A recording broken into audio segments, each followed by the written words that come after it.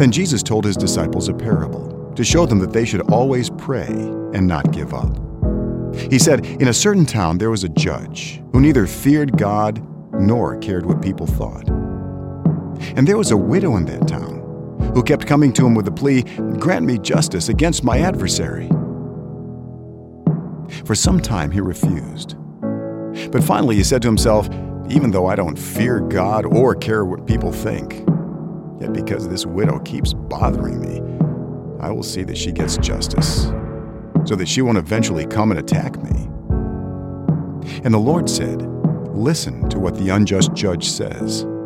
And will not God bring about justice for his chosen ones who cry out to him day and night? Will he keep putting them off? I tell you, he will see that they get justice, and quickly. However, when the Son of Man comes, will he find faith on the earth?"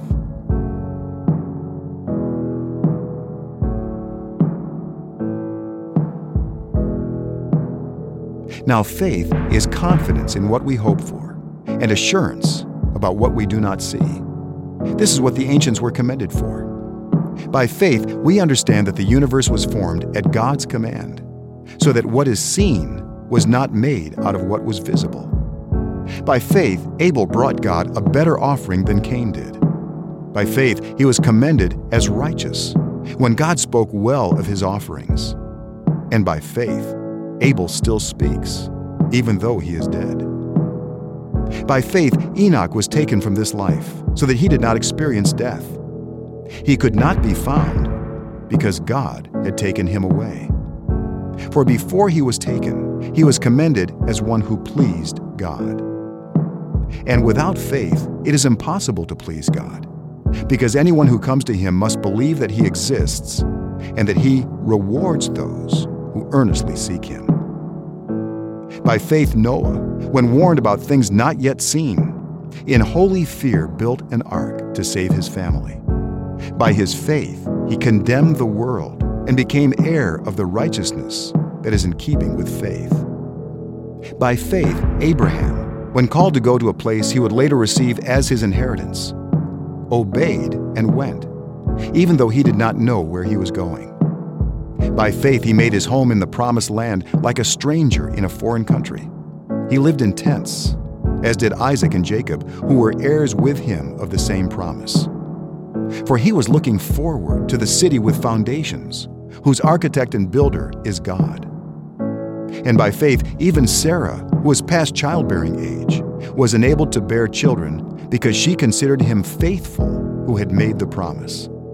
And so from this one man, and he as good as dead, came descendants as numerous as the stars in the sky and as countless as the sand on the seashore. All these people were still living by faith when they died. They did not receive the things promised.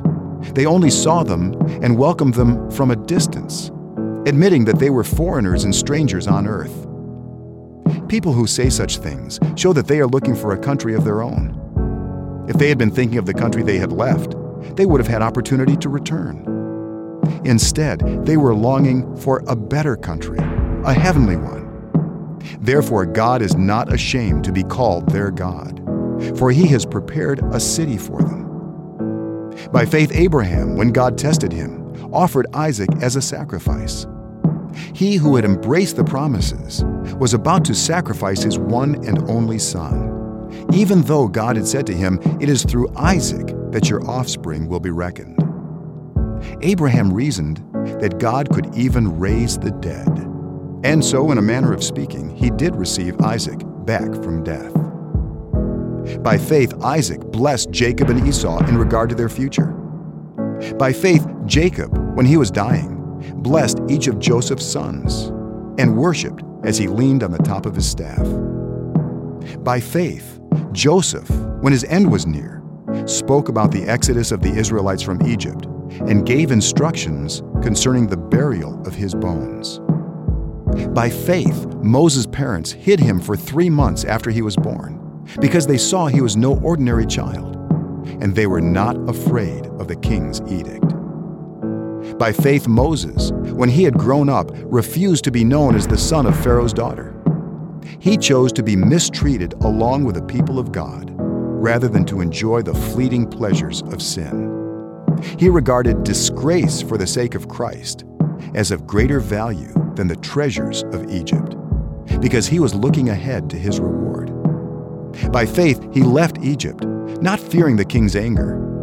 He persevered because he saw him who is invisible. By faith, he kept the Passover and the application of blood, so that the destroyer of the firstborn would not touch the firstborn of Israel. By faith, the people passed through the Red Sea as on dry land.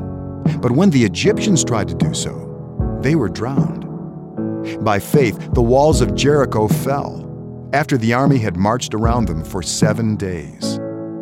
By faith, the prostitute Rahab, because she welcomed the spies, was not killed with those who were disobedient. And what more shall I say? I do not have time to tell about Gideon, Barak, Samson, and Jephthah, about David and Samuel and the prophets, who through faith conquered kingdoms, administered justice, and gained what was promised, who shut the mouths of lions, quenched the fury of the flames, and escaped the edge of the sword, whose weakness was turned to strength, and who became powerful in battle and routed foreign armies. Women received back their dead, raised to life again. There were others who were tortured, refusing to be released so that they might gain an even better resurrection. Some faced jeers and flogging, and even chains and imprisonment. They were put to death by stoning. They were sawed in two. They were killed by the sword. They went about in sheepskins and goatskins, destitute, persecuted, and mistreated. The world was not worthy of them. They wandered in deserts and mountains, living in caves and in holes in the ground. These were all commended for their faith, yet none of them received what had been promised, since God had planned something better for us, so that only together with us would they be made perfect.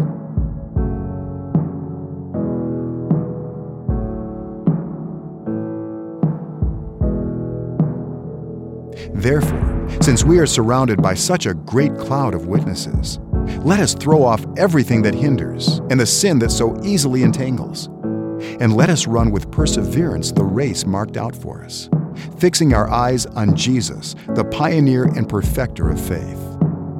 For the joy set before him, he endured the cross, scorning its shame, and sat down at the right hand of the throne of God. Consider him who endured such opposition from sinners, so that you will not grow weary and lose heart.